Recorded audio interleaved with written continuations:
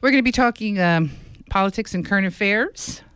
Your comments and questions are welcome. You feel free to call us later on, 826-4805, 800-640-5911 if you're out of the area, or you can text us now at 492-5478. That's 492-KHSU, and Jess will read them on your air. So my guest tonight has been here many times with my fellow host, Eric Kirk. Chuck Rogers is a writer, director, producer, on-air personality, and a veteran political reporter.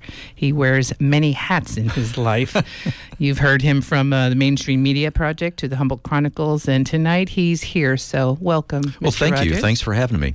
There's a lot to talk about, huh? There is, and Eric usually has you as his guest, and typically it's either before or after an election, and maybe 6 months after that. Yeah. It seems like in the last 2 years, it's been more than usual. In fact, you were just here in April. Not that long ago, yeah. But so much has happened. Last time you were here, you discussed the Cohen raids. Right. Potential talks with North Korea. What could happen with those Cohen raids, I wonder? I know. I wonder. It's been quite a week, and that's why I asked you to appear here tonight. When I woke up Monday morning and making my coffee, this is what I heard.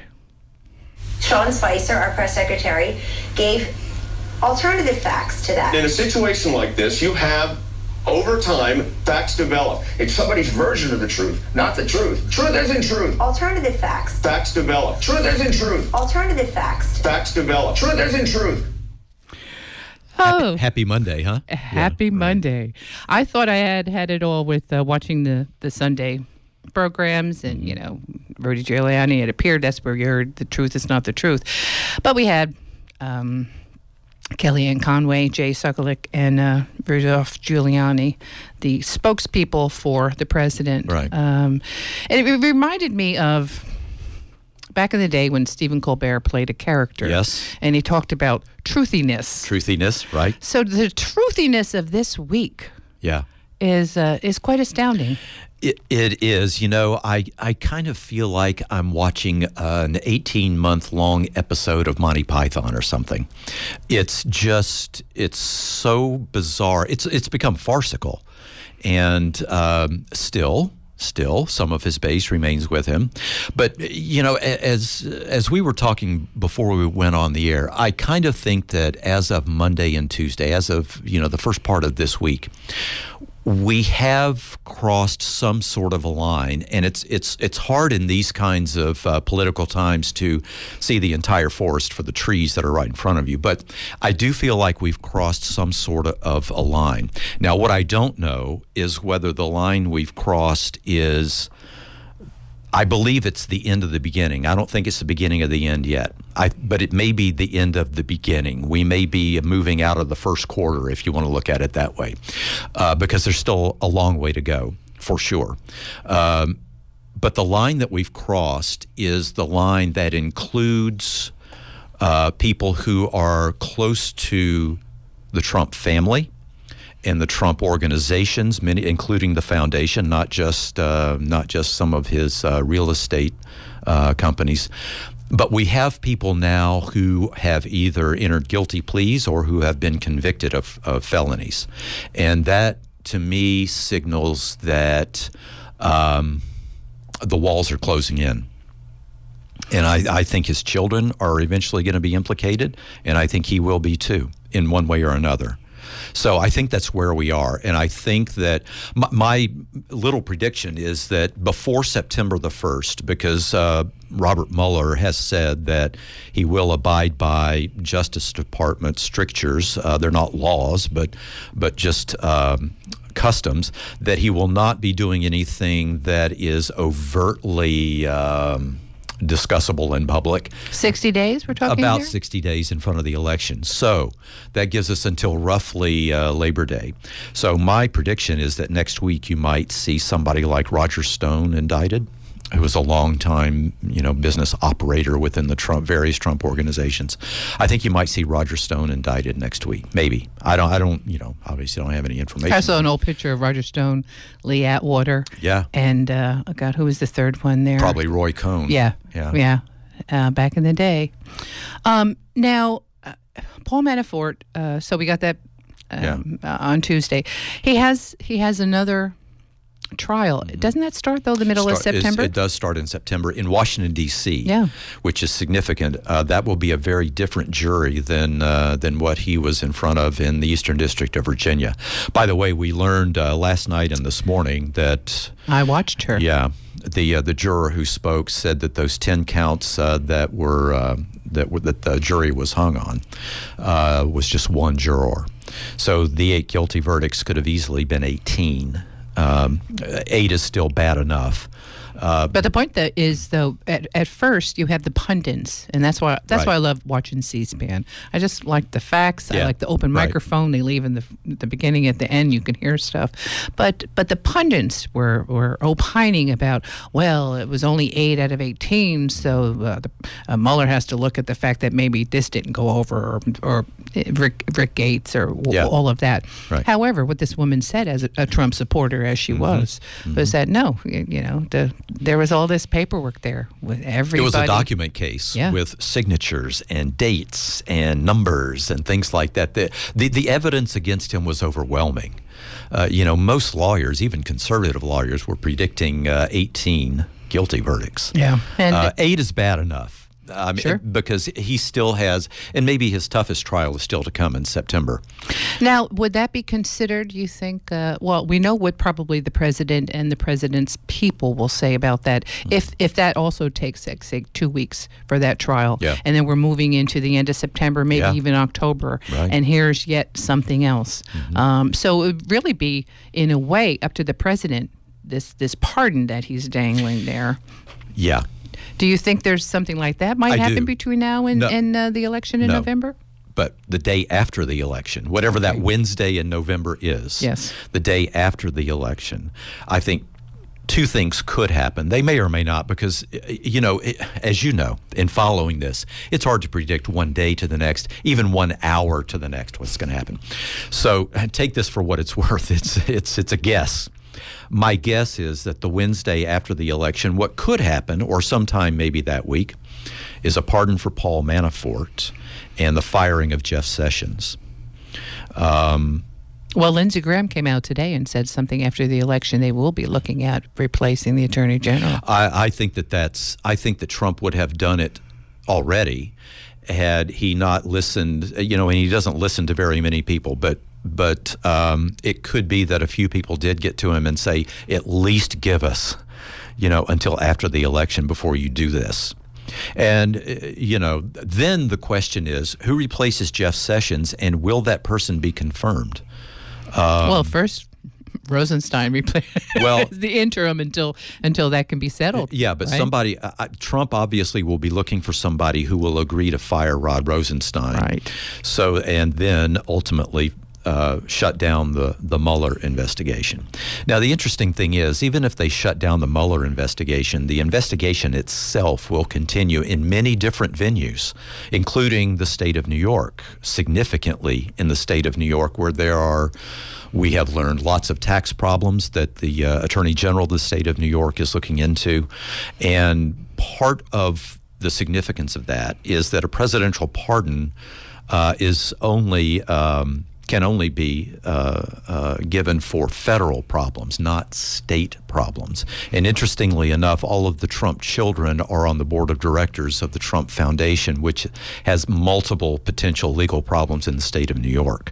So, if he wants to stir up that hornet's nest, he might right after the election. So I don't think anything's going to happen before the election, but I think a lot could happen right afterwards. Right. Now, a couple things that you're talking about. One, just suing a sitting president. So we listened to Kellyanne Conway, president's spokesperson, and her husband, George. Right. Now, he represented Paul Jones. Yeah. Back in the Clinton days, where they led a decision by the Supreme Court saying that you can, in fact, sue a sitting president. So I always thought, as soon as the election day was over, the only hopeful thing I thought was, well, at least Kellyanne Conway's husband did that thing back then that might come to some kind of fruition for us in the future. And you don't know if if that's going to bring him down, or if that will bring him down out of office. The other thing that I always thought about, because his family, why he ever wanted to involve his family to begin with and come to Washington was beyond me. Because I don't think he did. Well, why are they there? I'll tell you.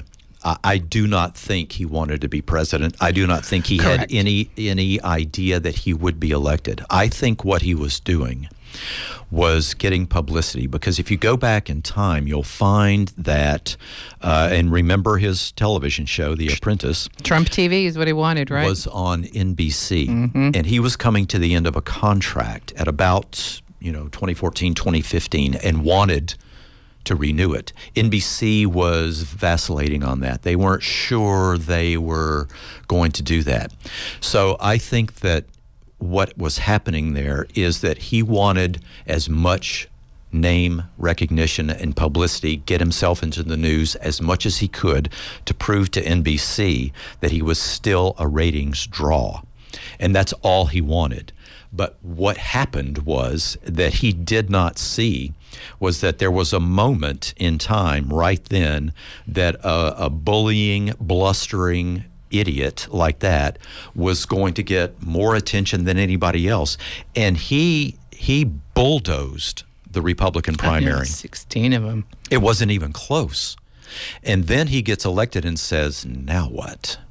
And the biggest now what that he faced, of course, was all of the baggage that was stored in Michael Cohen's apartment and storage room and hotel room that now the prosecutors have.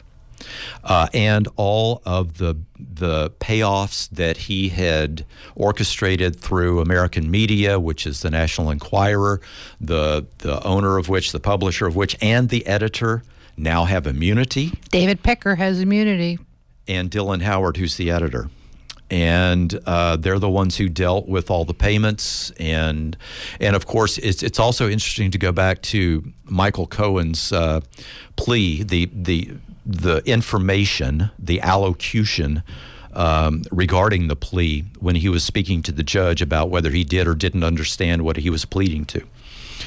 Includes a lot of things that he did not have to include, which is very interesting. And so the question is, why? His agreement is not technically a cooperation agreement yet, although it could become one with a superseding plea later on, and it might. But in this plea, really all he had to say was, yes, I understand what I did, here's how I did it, and I'm pleading guilty. That's really all he had to do. But instead, if you read it, it was very carefully put together. Probably, and even though he's a lawyer, probably with other lawyers as well, because he makes there's one little phrase in there that says, with the express intent of influencing the election, which makes the payments a problem in campaign finance law. Had he not put that in there, one could argue that the payments were just to save his marriage, for example, or who knows what.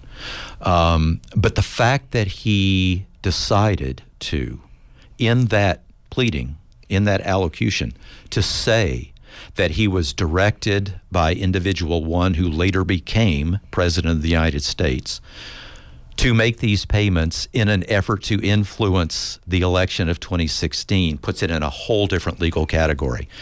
So something's going on there. It was rather stunning. It was. I was watching, I was watching The View. It was a rerun, and Serena Williams was on, and I'm watching that, and I always check in the morning just to say, okay, we haven't blown up the world, okay, fine, and do something else, and then there's a bulletin from ABC News, so I'm turning around and watching this, and I'm watching it live, and I lived through Watergate. I was born when communist Roy Cohn and et cetera, when they were doing their thing.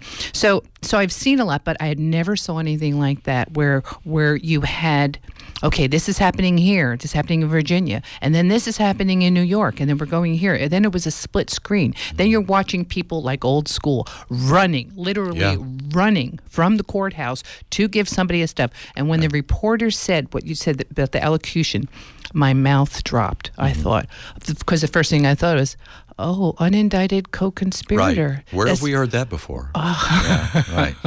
It was absolutely stunning. And how did that one end the first time we heard that? Yeah, really. Exactly. And there's a lot of similarities with the lawyers, whether it be the White House lawyer or Don McGahn. Exactly. And John Dean. But your question that you always ask, though, Chuck, is why? Why did he do that? Right. And I guess when you say you're good, last year is when he said he would take a bullet for the president. And then when the president didn't give him a job, when the president is, when he's doing his thing, and this guy's been around for a decade, and it's like, really? You're going to do this to me? Yeah. It makes you wonder who he won't do that to.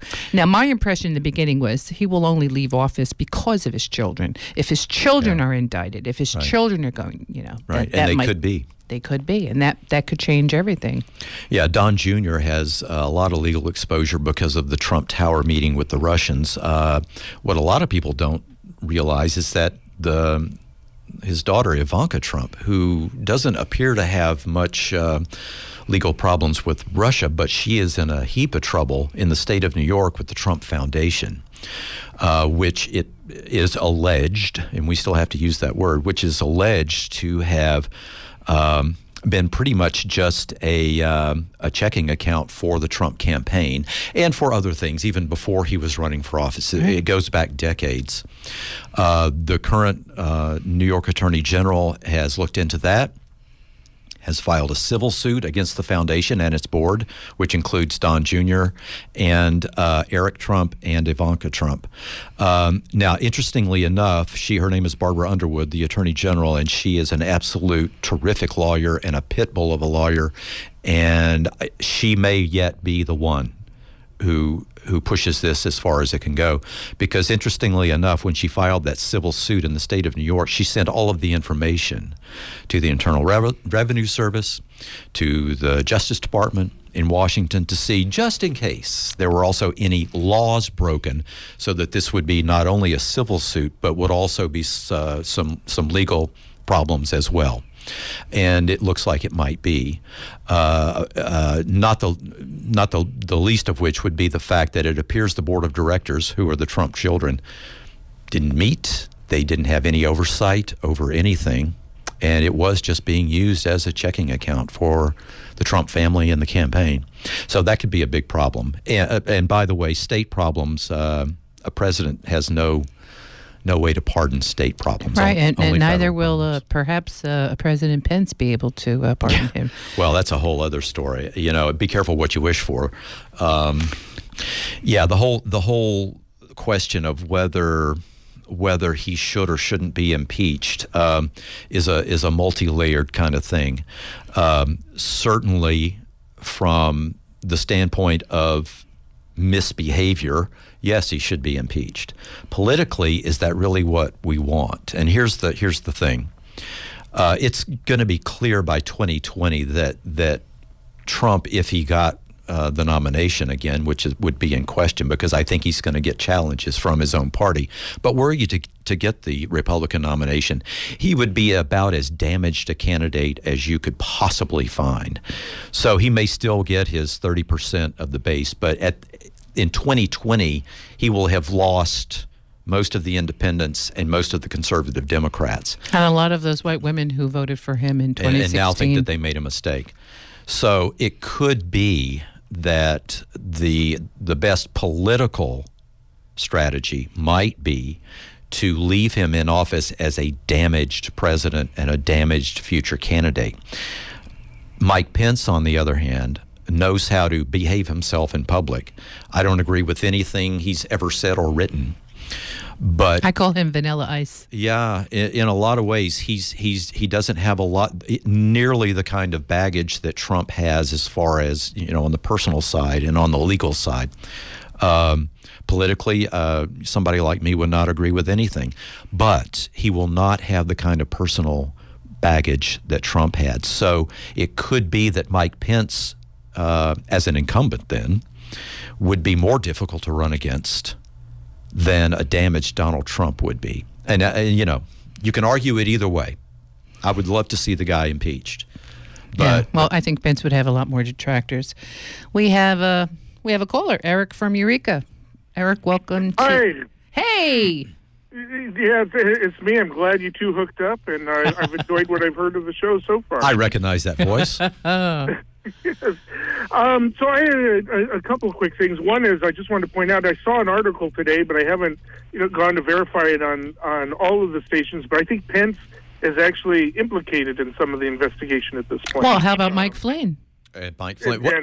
Right. What did you see about Pence? There was a report, a leak, and there aren't many leaks. Right. That some of the stuff pertaining to, and I'm forgetting exactly what the headline was, but some of the collusion aspect of it that he's being currently is a subject of interest, and right. not that he's a suspect, but a subject of interest in those discussions. And that could mean he's a witness and not necessarily somebody who did wrongdoing. But either way, he's a witness to what Mike Flynn said or didn't say, and if he lied about it or not. That's always been kind of stinky, huh? Yeah, his defense on that has always been that he was lied to.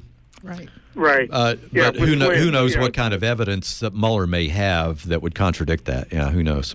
Exactly. I think that's what they're scared of. Now, one of the things I wanted to ask you about, Chuck, because you probably read about it today too, is two senators that I've seen, and maybe more, and it seems to be an increase, a line that's picking up steam. Yeah.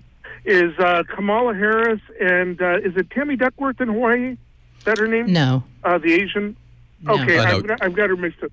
But the Asian senator in Hawaii. Yeah, right. Go ahead. Yeah. Anyway, both of them are calling for the Kavanaugh hearings to be put off until the what is it? They're calling him an unindicted co-conspirator. Conspirator. They're using that language. Both of them use that language to describe Trump, and saying that that the Kavanaugh hearing and no court appointment should take place until that has been resolved one way or another. Now, I don't think they're expecting Republicans to go along with it, but it sounds like an election campaign theme.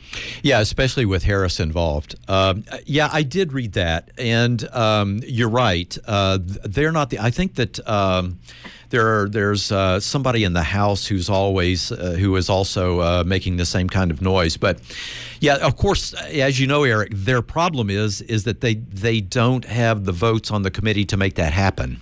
That's right. That's right. But they want to put pressure on senators, right? Such as Cruz, who that Beto guy. Yep, O'Rourke. Nipping on his heels. 4 points down now. Yeah, 4 points down. Yeah, and that puts pressure on Cruz. Does he really want to get saddled with having to defend an unindicted co-conspirator? Yeah, exactly. Yeah. I mean, it's I know these guys secretly hate Trump's guts right now. Yep. Because the whole Trump could survive, and they all think, right? I mean, they've got a chance to really make some gains in the Senate, but some of those races are closer than I thought they would be. Yeah, and you wonder at what point some of those senators, especially like Ted Cruz, who's in a tough race, will decide, you know what, I have to look out for number one. I have to look out for myself here, and I'm in a tough race. So, maybe I could be persuaded to go along with some of the Democrats on the committee and just put this hearing off until after the election. And we know he hates Trump. We saw it during the campaign and at the convention. Yeah, well, Trump accused his father of being somehow involved in the Kennedy assassination. So, Cruz, I think, has a lot of motivation to get on board with that. Now, whether he does, who knows? McConnell has said that the hearings are going to go on as scheduled. Yep. But who knows? I saw a report yesterday with Mitch McConnell where a reporter was asking him about all that had happened this week, and he didn't say a word. He didn't even say. Yeah, he was just silent. That's not leadership. I don't think, is it? No, it's not. Anyway, thank you very much. Great show. I'm going to continue listening. Thank you. Thanks, Eric. So so I wanted to say. The Democratic candidate for Texas Senate says, I can't think of nothing more American than to take a knee for your rights. Yeah, I agree. So, it looks like people are not afraid to speak about the whole issue getting it bigger than just a soundbite. We heard the governor of New York, Cuomo, talk about, America was never great. Now, if you listen to that entire part, if you saw that whole piece, what he basically said is, how can we ever be great unless we are all engaged? Right. And that is a message, it seems like a lot of Democrat, particularly Senate candidates, congressional candidates, and candidates who want to influence a national election are saying. I agree. I totally agree. I think O'Rourke really does have a chance, and here's why. I worked in that area, in that part of the country for a long time, and polling in places like Texas is and all of the southern states actually is difficult because people are a little hesitant sometimes to tell pollsters exactly what they think, especially if what they think is a little bit out of what they perceive to be what's expected of them. Mm-hmm.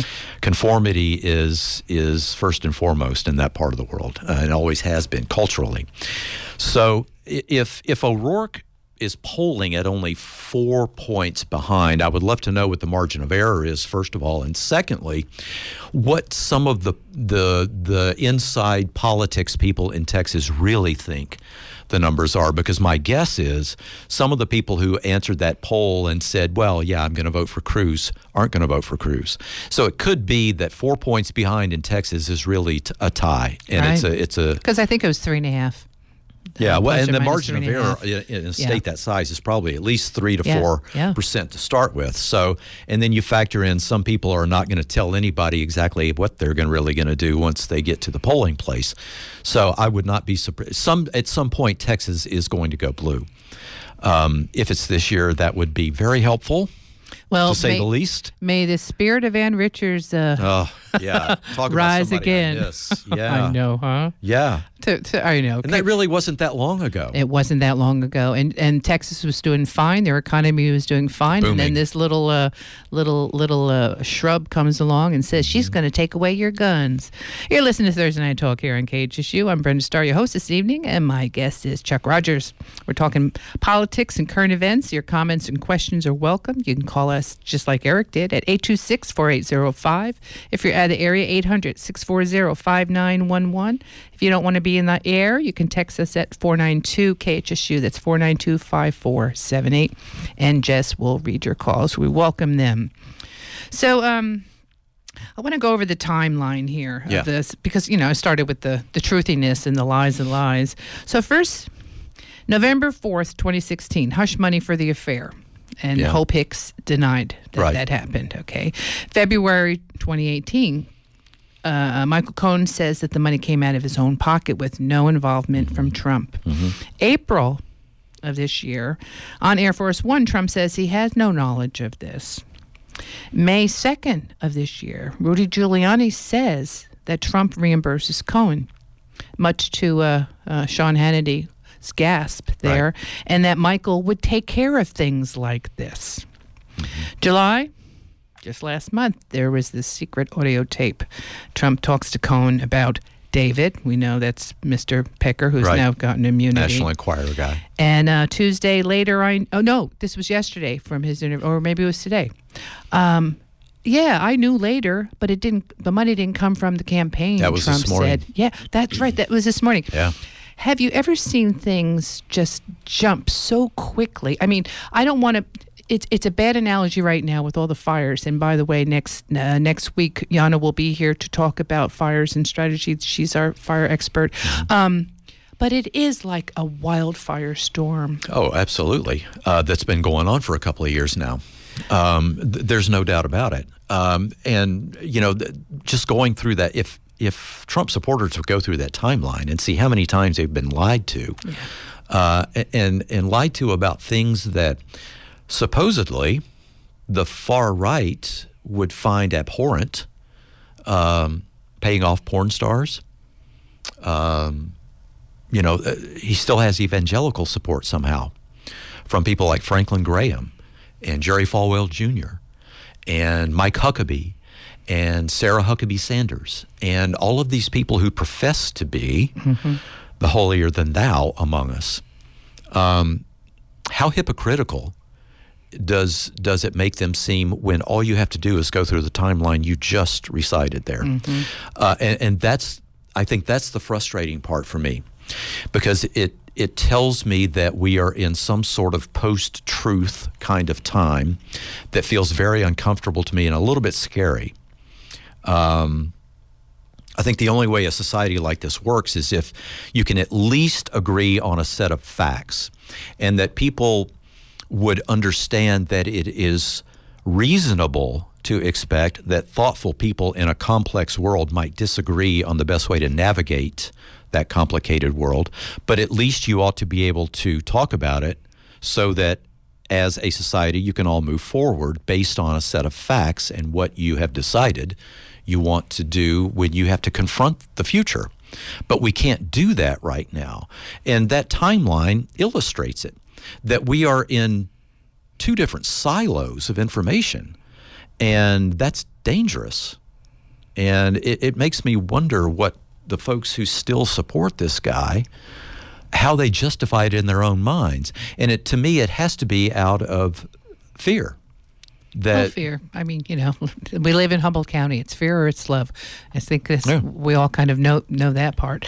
But when the president said a crime is not a crime, I mean, I think he also said that today too. A crime is not a crime. Well, he said that what Michael Cohen pleaded guilty to were not crimes. Now, that suggests, if you think about it, that the judge in that courtroom accepted a plea of guilty for something that the judge somehow didn't understand was even a crime.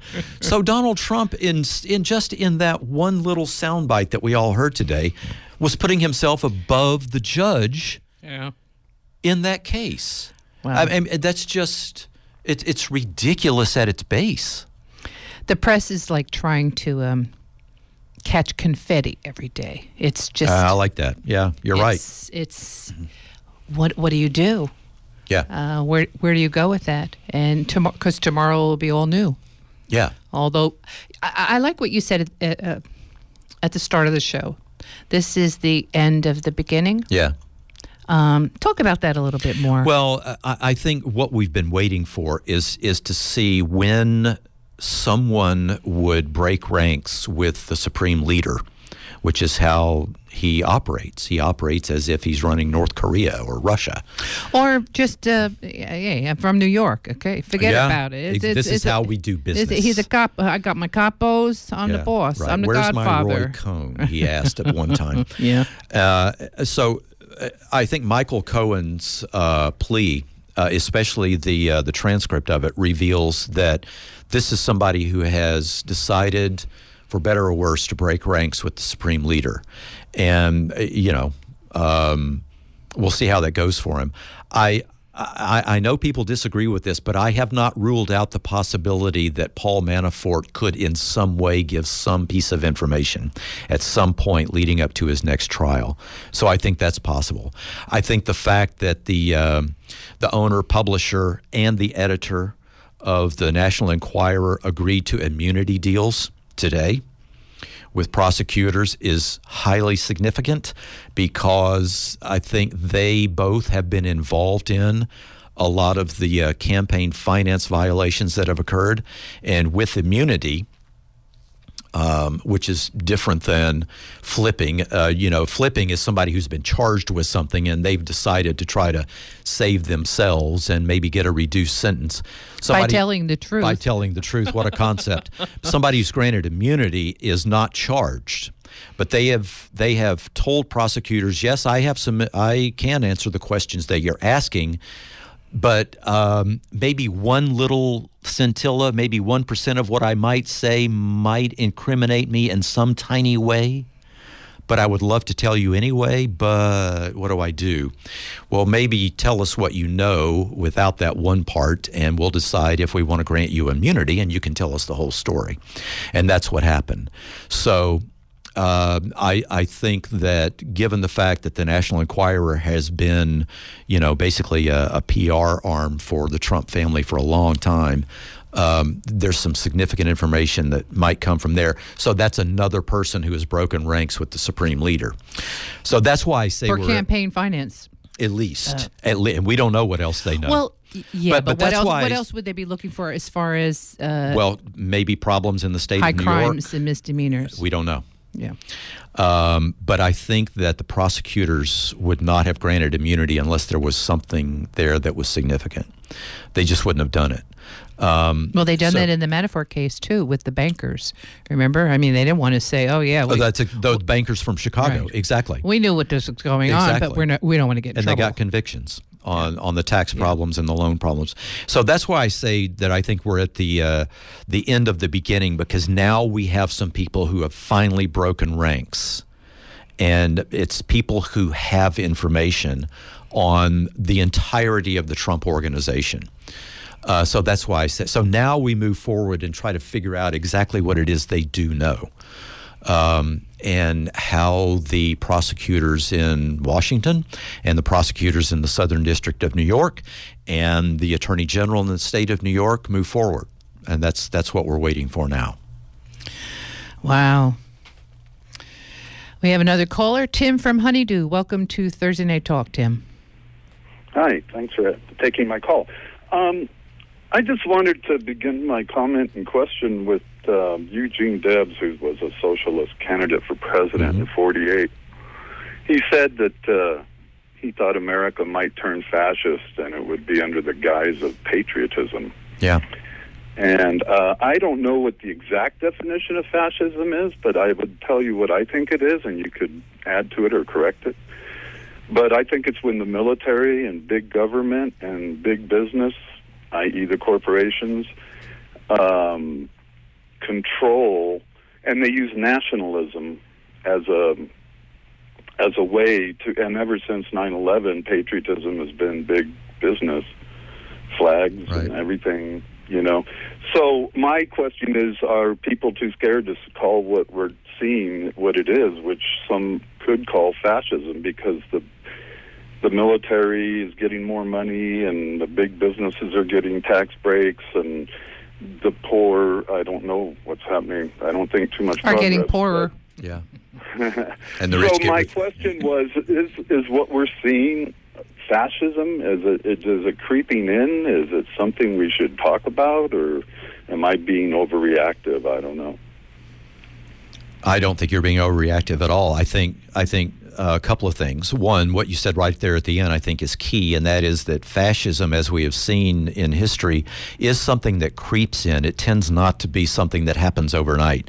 It's a creeping kind of disease that happens gradually.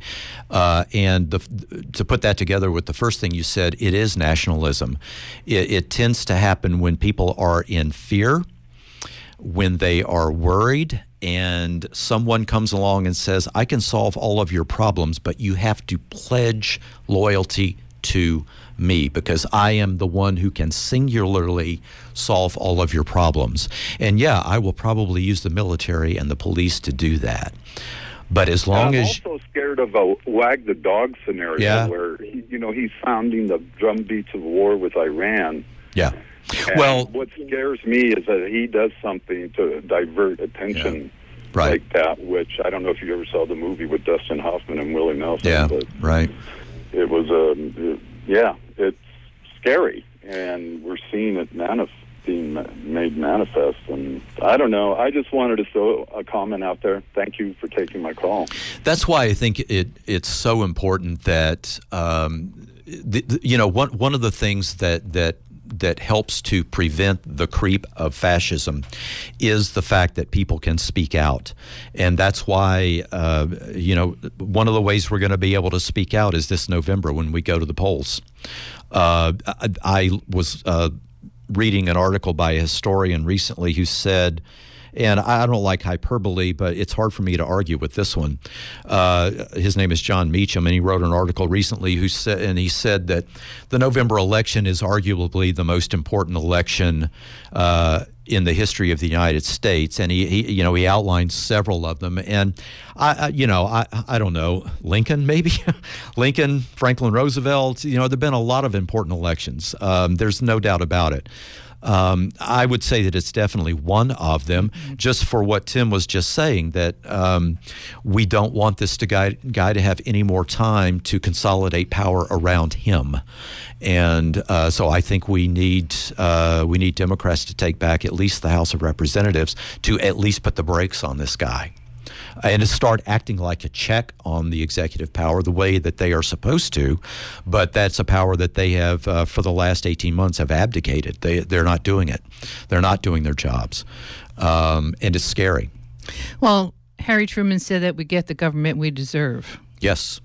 And apparently this is what we deserve right now. So voters have to come out in November if they feel like this is what we do. We do not deserve this. Yeah. Right. So there's that point as well. You're right. Yeah, and closer to home, we've got a congressman now from the San Diego area who was he and his wife were just indicted. They were arraigned today. They both entered not guilty pleas, but they're accused of taking $250,000 from their campaign as personal money, and so now his name is Duncan Hunter, and he has resigned from the committees he's on in the House now. He's not resigned his House seat. But interestingly enough, the Democratic candidate down there is a millennial, Palestinian, Mexican, American, who's quite bright, quite articulate, has a lot of good ideas, wants Medicare for all, free education, the whole thing. Who was having, I think, polling at around 17%, but now actually has a chance. Wow. So imagine San Diego, which we think of as one of, there aren't many Republican strongholds in California, but if there is one, San Diego is one of them, at least on the list. Imagine that congressional district going to not only a Democrat, but a person who, I believe he was born on the Gaza Strip. Wow. Palestinian, with Palestinian Mexican background, American, in San Diego, who could possibly take that seat, which, interestingly enough, has been held by someone named Duncan Hunter for 40 years. Mm-hmm. This is not the first Duncan Hunter. His dad held that seat. No, and I think he's going to be Dunkin' Donuts soon. Oh, I like that. Yeah, Dunkin' Donuts. Plus, you know what? He calls in the deep state. Yeah, he used the Trump defense. And also, he slapped the Navy in the face when it was like, F the Navy. Remember, he made that comment, and when he tried to... and he's military. He's a military background person. Exactly. Yeah. So I guess he thought, hey, if you can't give me a tour of the naval base in Italy, so I could write this off. So I don't think that goes over well there on Coronado Island. I would love for this state to flip that seat. Well, there's a lot to flip this year, too. I think the last time you and Eric were talking about Darrell Isis. Yeah. He's probably going to get a different job, but he's out of there. He's out of there. What's happening with Rohrabacher? Is Dana Rohrabacher. Yeah. Wow. Is he? That could be a whole show.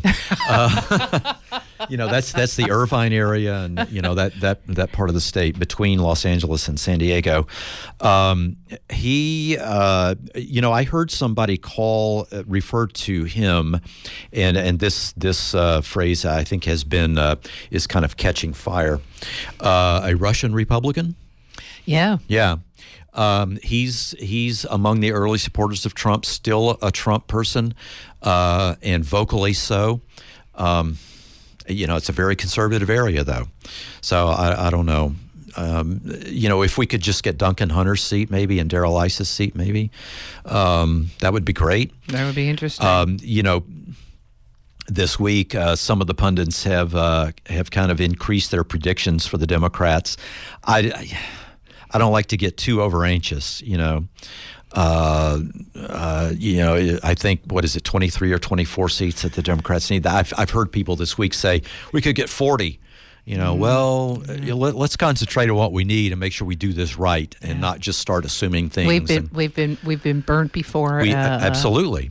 That's the Democratic problem in the midterm elections is that they just don't get excited about it and they don't show up. But this year, you would hope.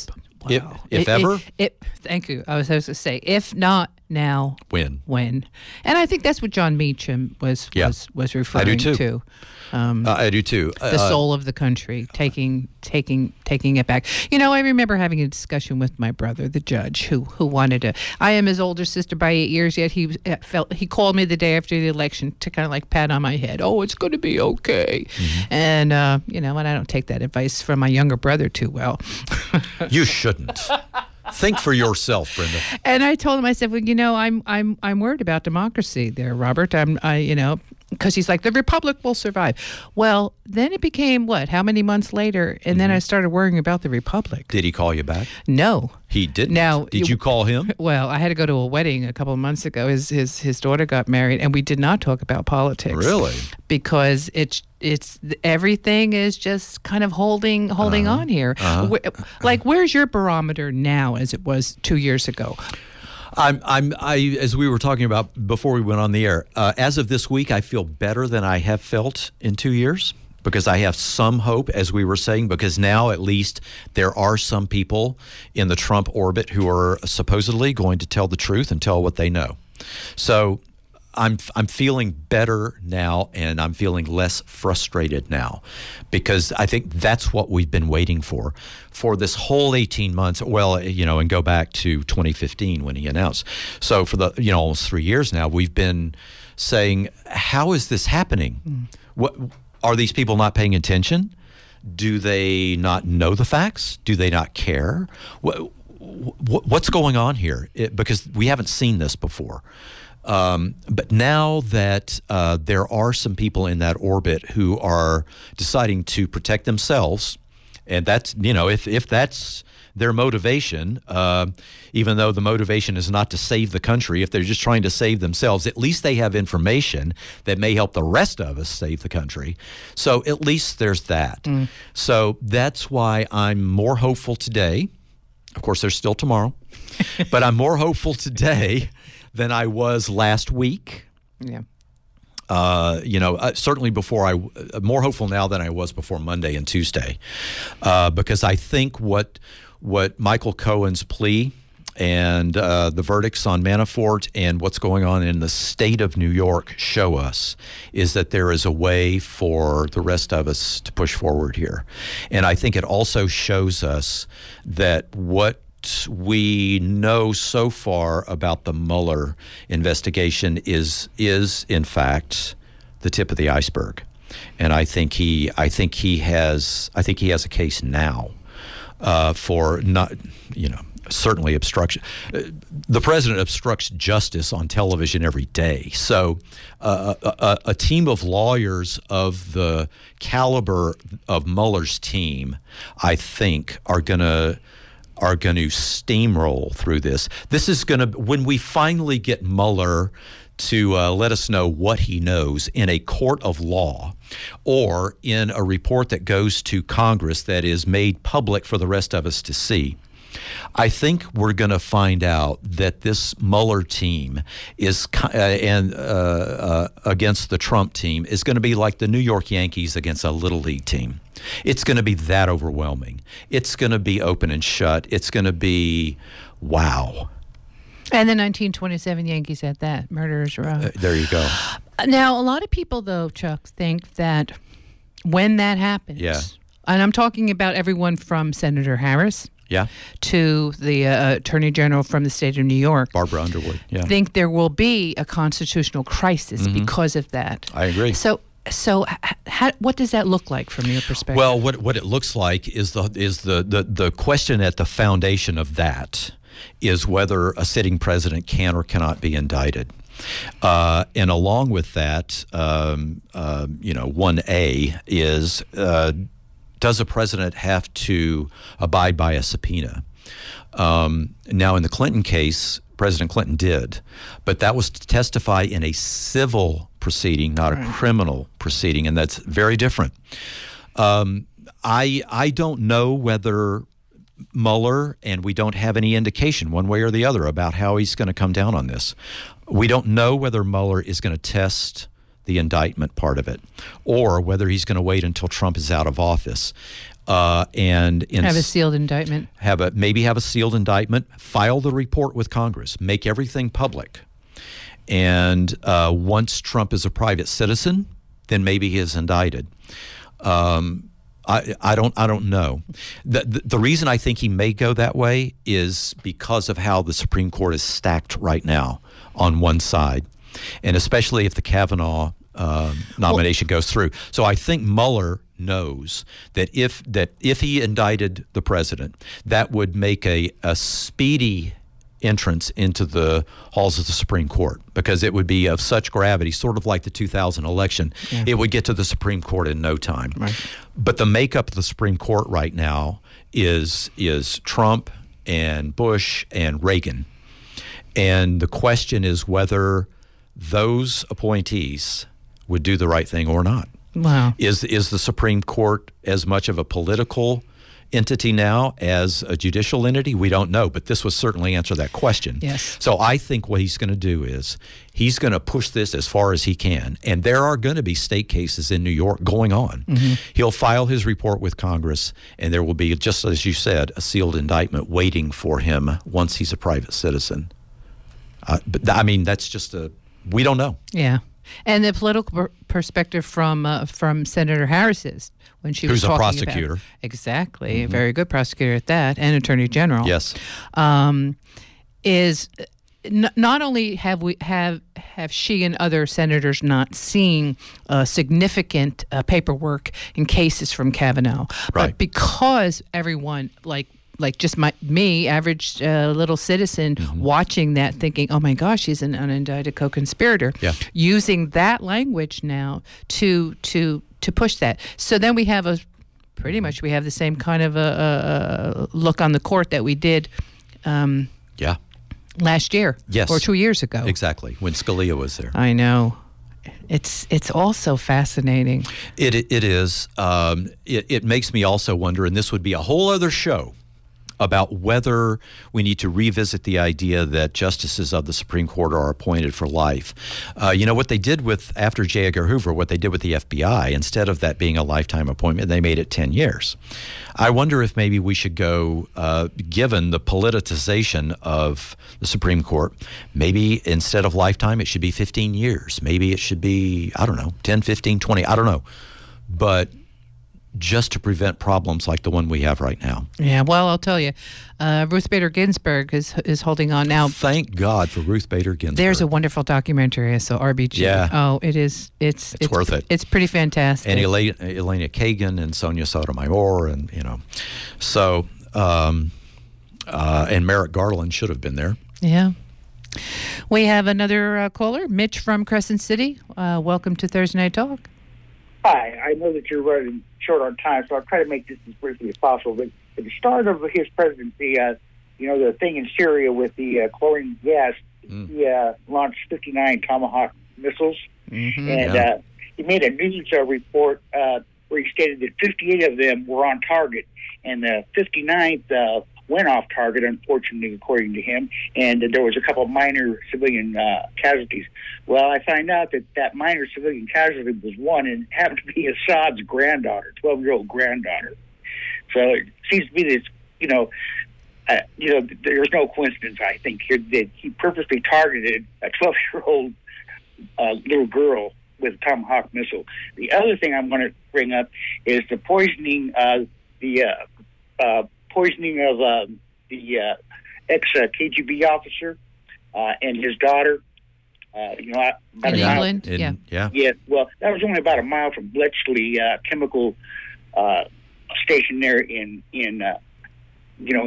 Now, the thing of it is that 2 months later, another couple was poisoned.